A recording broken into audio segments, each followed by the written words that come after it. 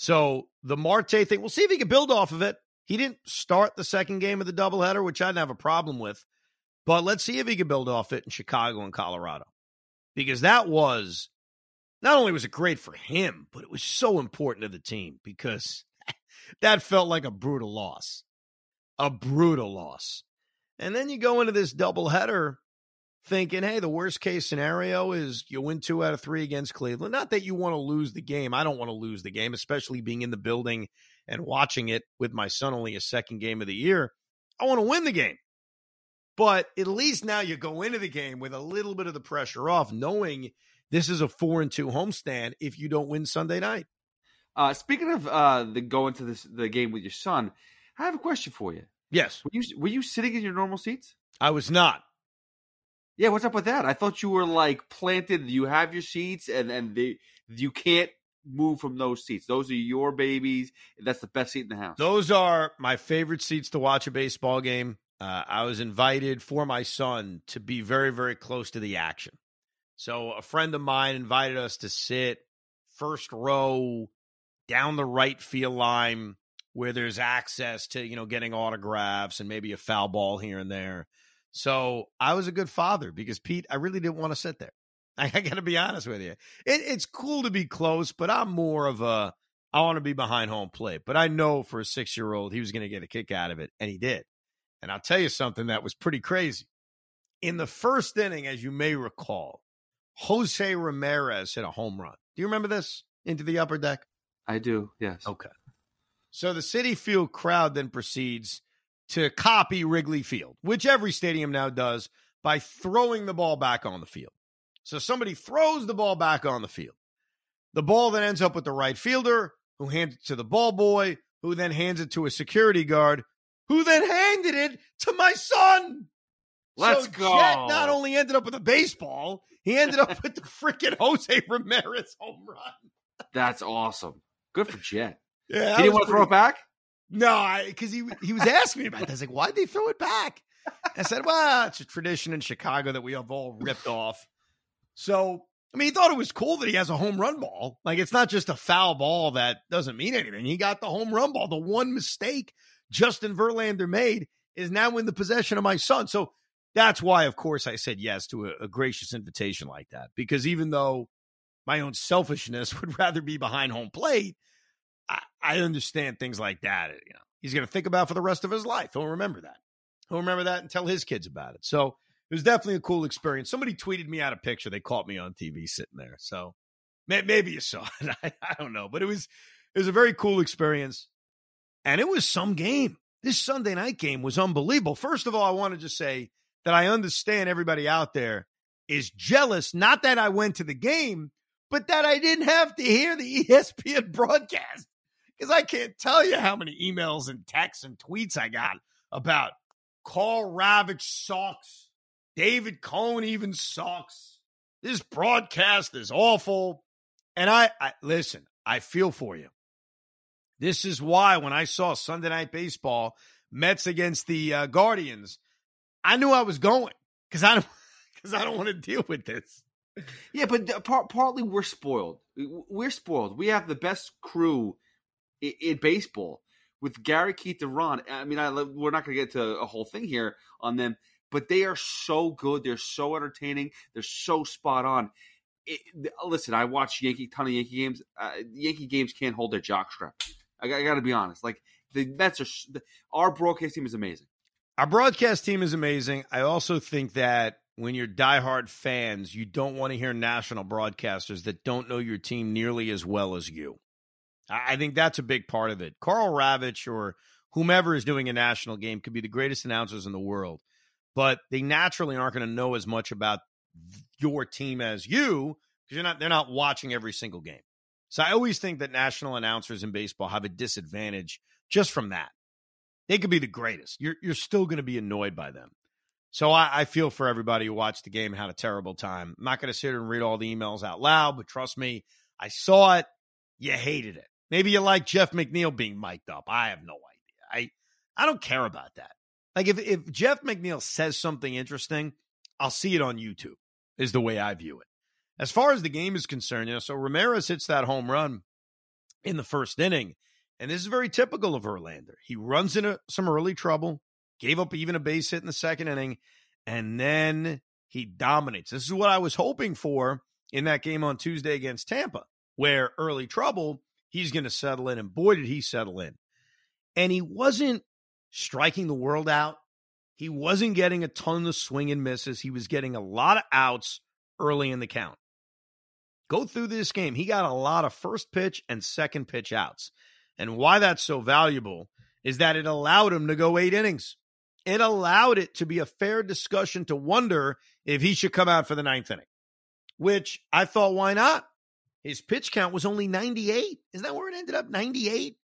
And in that 8th inning, he threw 5 pitches or 6 pitches, whatever it was. 6 pitches in the 8th inning. And he was able to do that because the strikeout numbers, they weren't that high. Struck out 5 guys. Okay, great. He didn't need to strike out more guys. And I think in a day in which, playing a doubleheader, you had just used 3 relievers in game 1. Even though you had a rainout Saturday, you used 150 relievers on Friday. You've used a ton of relievers over the last week. It's almost as if Verlander, being the old pro that he is, said, I'm going to get outs, and I'm going to get them as fast as I humanly can. Because the faster I get them, the longer into this game I can pitch. And credit to Shane Bieber, he did the same thing, which is why this may sound nuts, what I'm about to say, but I really mean it as an old school baseball fan. I think I may have enjoyed being at this game Sunday night more than I even was Wednesday night's game. Because as great as Wednesday's game was, as wild as it was, and it was nuts, to me, what happened Sunday night is what made me fall in love with baseball to begin with. And I'm not talking about the length of game, okay? It has nothing to do with it. 2 aces. 2 dogs. 2 guys that went out there and they just pitched. Did they strike the world out? No. I didn't need crazy strikeout numbers. I mean, Shane Bieber struck out 5 guys, 6 guys over 8 innings. Verlander struck out 5 guys over 8 innings. There were not a lot of strikeouts in this game, but there were 2 aces that pitched. You got 8 innings from Bieber, complete game loss, which what world are we in? And Verlander gave you 8 in which he could have pitched 9. That's what I love. And then if you want to throw in how the runs were scored, a home run by Cleveland's best player, Jose Ramirez, a superstar, a home run by Francisco Lindor in a clutch spot in the 6th inning, and then it wasn't hit and run. It wasn't, but let's just call it that because it's cool. Hit and run. Shortstop vacates his position. Ooh, little ball. Sacrifice fly. Baseball. Great defense. We saw a guy try to lead off the 9th inning with a bunt single in Stephen Kwan, and Brooks Raley makes this great defensive play. You had great defense. You had great starting pitching. You had little ball. You had a couple of home runs from some superstars. I don't know what more you could want from a baseball game. Now, maybe you didn't have the dramatic comeback, but that was a baseball game. Would I have liked to have seen Verlander pitch the 9th? I think if this was a different part of the year, I would have pushed it more. I tell you this, if this was October, you're damn right he's pitching the 9th inning. I mean, if it's October, it's not a doubleheader, so David Robertson's available. But you get what I'm saying. He was great. Verlander was great. And I really thought, like I said at the beginning of the pod, the perfect symmetry of Verlander getting booed off the mound on Tuesday at the beginning of this homestand to him getting a standing ovation as he walked off the mound in the 8th inning. And that's not the only standing ovation he got. When he came out to pitch the 8th, he got a standing ovation because we're all stunned to see it. We don't see that very often. And that was so great to see. As far as that Lindor check swing, I just wanted to talk about that briefly because I listened to what he said after the game. It's why we kind of delayed the podcast a little bit because I wanted to hear what everybody had to say. Plus, I was driving home from the game. So you're probably listening to this Monday morning because we didn't post this thing till wee hours of the night. Sorry. Sunday night baseball, and I took my kid to the game. But Lindor said that the reason he tried to check his swing on that base hit that allowed Marte to go to third is because he saw Marte was trying to steal second. So it was not a hit and run. It was the opposite. It was he's running. I don't want to swing. I want to give him a crack to steal second base. Lindor tries to check. He checks it, hits the ball right to shortstop where, what's his name? Gabriel Arias is darting towards second to try to take the throw on Marte stealing. You want to call it lucky? Yes, it was very lucky. But it went our way. And it set up the first and third for McNeil, who put the bat on the ball behind in the count, which is not easy to do. And the Mets take the lead, and the Mets win the game. So it was not a hit and run as much as it would be cool to say it was. It was a Starling's trying to steal second base.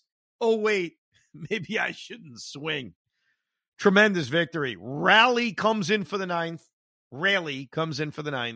makes that great defensive play on Stephen Kwan. And then I want to take you to the Rosario at-bat because Jet, my oldest son, said something to me that annoyed me, but turned out to be the future. He said, Dad, I want him to get a hit. I said, what? Well, you don't want him to get, you want Rosario to get a hit? He's like, yes. I said, may I ask why? And he looks at me and says, I want to end this game on a double play. So the buddy who brought us to the game says, how about we just make it easy? I said, yeah, why do we make it easy? Why do we have to put a guy on first base? As we're having this debate, Rosario gets drilled. So I look at Chet, I said, oh boy, if he hits a 2-run home run, I can be happy with you, but maybe you'll get what you want. And on the second pitch, he did. Beautiful double play, Lindor to McNeil to Alonso. And then we all had a big laugh and celebrated a neat and tidy 2-1 victory for the Mets over the Guardians, winning the series 3-0, winning the homestand 5 out of 6, and making us all feel really, really good as the Mets head to Chicago to take on the Cubs. So before this homestand, Pete asked me a question. Do you remember what the question was right before the homestand? I think it was what do you want their record to be with this homestand? What do I want? Yes. And I said 4-2. Go win a couple of series. Well, for the first time in a long time, they exceeded our expectations. 5-1 homestand against the team with the best record in baseball and a team that made the postseason a year ago. Two teams that made the postseason a year ago. So very, very good homestand as the Mets get set to now go to Chicago to take on the Cubs. Kodai Senga with an extra day will pitch Tuesday against Drew Smyly. So the Mets will see a lefty for the first time in a couple of days. Tylor McGill against Marcus Stroman on Wednesday night. And then Carlos Carrasco will try to bounce back against Jameson Taillon on Thursday night. All-night games in Chicago against the Cubs, and then the 3 games in Colorado against the Rockies, where we will see Scherzer, Verlander, and then Kodai Senga on regular rest for the first time, unless they call somebody up, which is on the table. I would not rule out the Mets saying, you know what? Got to get Senga an extra day. So we shall see. But I feel good. Y'all feel good? Do we feel good, Pete? Are we feeling good? I feel amazing. There's nothing. Listen, we've 5 wins in a row. 5 wins in a row. When's the last time we had 5 wins in a row? I can't remember. Winning streak? It feels good. It's a winning streak, damn it. I think the concern when you try to find one, and I don't think it's that difficult to find, I think it's obvious what's in front of us, which is this bullpen, which is the up and down nature of Adam Ottavino, the up and down nature of Drew Smith, Brooks Raleigh coming back, Raley coming back. It's Raleigh. I'm sorry. It's like stuck in my head. It's especially stuck in my head because one of the many emails we got this week was from a guy telling me that Raleigh, North Carolina has a better chance at a baseball team than Nashville, and I should jump on board the Raleigh train, which I'm all for. Let's get a baseball team in Raleigh. I got a brother-in-law that lives down there. It's great. I'll go down there. I'll go to some games. But yeah, I think that it's fair to look at this bullpen where you see Brooks Raley, okay, some fairly decent confidence in him. You see Adam Ottavino, who's been up and down, Drew Smith, who's been up and down, and then what are you talking about? Jet Brigham, Dominic Leone, Steven Nagosic. Obviously, I'm leaving Robertson out because I do think he has earned the trust despite giving up the home run to Jose Ramirez. He's had a great start to the year, but Yeah, it's funny how things can change so quickly. I think the lineup, the rotation has all been big concerns that we've talked ad nauseum about. But it is fair to look at this bullpen and say, boy, they're going to need reinforcements. And they are. And they are. Look, if the one thing the Mets need to address at the deadline is the bullpen, that's not a bad thing. If we feel strong enough about the rotation and the lineup where the Mets are going to need to make additions and the only area they're going to need to make additions is the bullpen, that's not a bad place to be. Another note, by the way, I'm not sure if you mentioned it, but David Peterson's line. David Peterson's line where? In AAA? Yeah, it actually looked good. He looked good, scoreless. I think 9 strikeouts. I think he went 6 or 7 innings. Scoreless. Well, what do you think do you think that should make us feel differently about him, though? I mean, honestly, do you think hearing that, which I wasn't aware of that line, so I'm glad you told me, but do you think that's going to make us say, okay, great, bring him back Sunday against Colorado? I don't know, but maybe there's something that they're fixing down there. Maybe that's a positive. Like that's the thing that bothers me about him. Is he just a 4A player and we just don't recognize it? We're just trying to be stupid and be like, oh, he'll be able to work here. And even as a 4A pitcher, he could be a 5th starter. Or is there something that we just unlocking down there that he hasn't been able to transfer up into the big leagues? By the way, here's his final line: 8 scoreless innings. Not a few scoreless innings, 8 scoreless innings, 2 hits, 9 strikeouts, 3 walks. He threw 95 pitches in Syracuse's win over Norfolk on Sunday. Ronnie Mauricio 1 for 5 with 2 RBIs, 2-run double. So good for him. But by the way, the Ronnie Mauricio talk is going to calm down if the Mets keep winning. The more you win and the more there's production, the less we're going to scream and yell about it. And one last thing, and we'll do emails on the next pod. I apologize because we've already done an hour and it's late. Let's not worry about the catching situation. Like worrying about Narvaez and Nido, there's no need to worry because as of right now, as of this moment, Francisco Alvarez is not going anywhere. He's not.